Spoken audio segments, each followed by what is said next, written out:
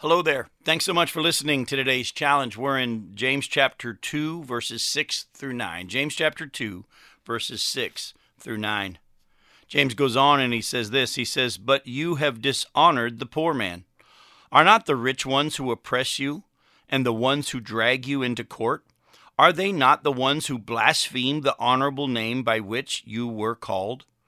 If you really fulfill the royal law according to the scripture, you shall love your neighbor as yourself, you are doing well.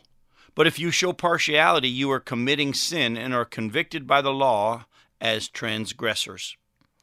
What James goes on to say here, as we've been looking through our daily challenges in this section of chapter 2, how he's been saying, look, don't treat the rich people in your churches better than the poor people. You've got it all backwards. Actually, it's those who are the poor who have richer in faith, and they're more wealthy in the eyes of God than the rich people in this world. He then said that God has exalted the poor people because of their faith, and the rich people have been humiliated. But then he goes on and he says this. He says, don't be impressed or jealous of the rich. They aren't always what they appear.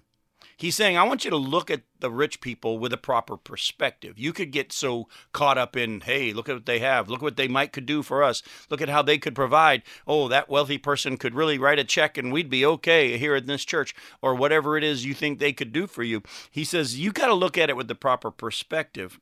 Just because someone's wealthy doesn't mean that they're a good person. Back in Psalm 73, listen to what the psalmist Asaph says. We'll start in verse 1, go to verse 20. He says, "Truly God is good to Israel, to those who are pure in heart. But as for me, my feet had almost stumbled. My steps had nearly slipped. For I was envious of the arrogant, when I saw the prosperity of the wicked. For they have no pangs until death. Their bodies are fat and sleek.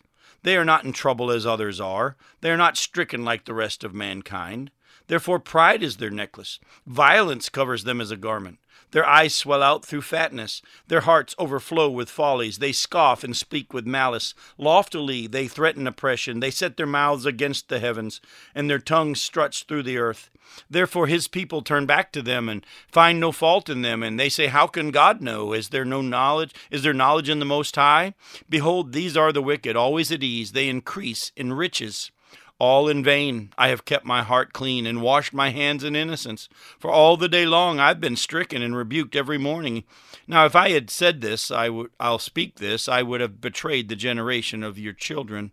But when I thought how to understand this, it seemed to me a wearisome task, until I went into the sanctuary of God. Then I discerned their end. Truly you set them, the rich, the wicked, in slippery places. You make them fall to ruin.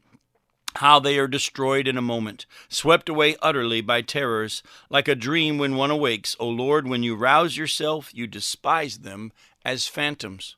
Asaph, the worship leader here, said, I was envious of the wicked. I was envious of the wealthy. They have happy lives. Their eyes swell out through fatness. They don't even care about whether or not they're living for God. They're just relaxed. Me, I'm constantly checking to make sure I'm okay with God, and am I doing what He wants, and is He pleased with me? And they're just not living that way. And I was envious of that until I took a step back. I went to the sanctuary of God, and I allowed the Spirit of God to speak to me and to show me. They may look good now, but they are one heartbeat away from eternal hell and torment. And I'd rather be in my situation knowing of eternity of reward than heading for an eternity of judgment and God's wrath.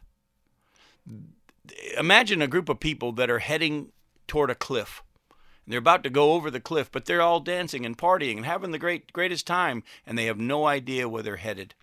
Or if they even have heard, they don't care. You don't want to be like them. James tells us here, he says, look, the rich aren't always what they appear. They're the ones who are throwing you into court. Those are the ones who are oppressing you. Now, praise the Lord, there are those in the kingdom who are wealthy, but their confidence is not in their wealth. Their confidence is in God who's provided them wealth, and they share it, and they're generous. But don't just assume that the people you look at that are wealthy are happy. Only those who know the Lord. And the question is, do you? I look forward to sharing some more with you tomorrow. Hope to see you then.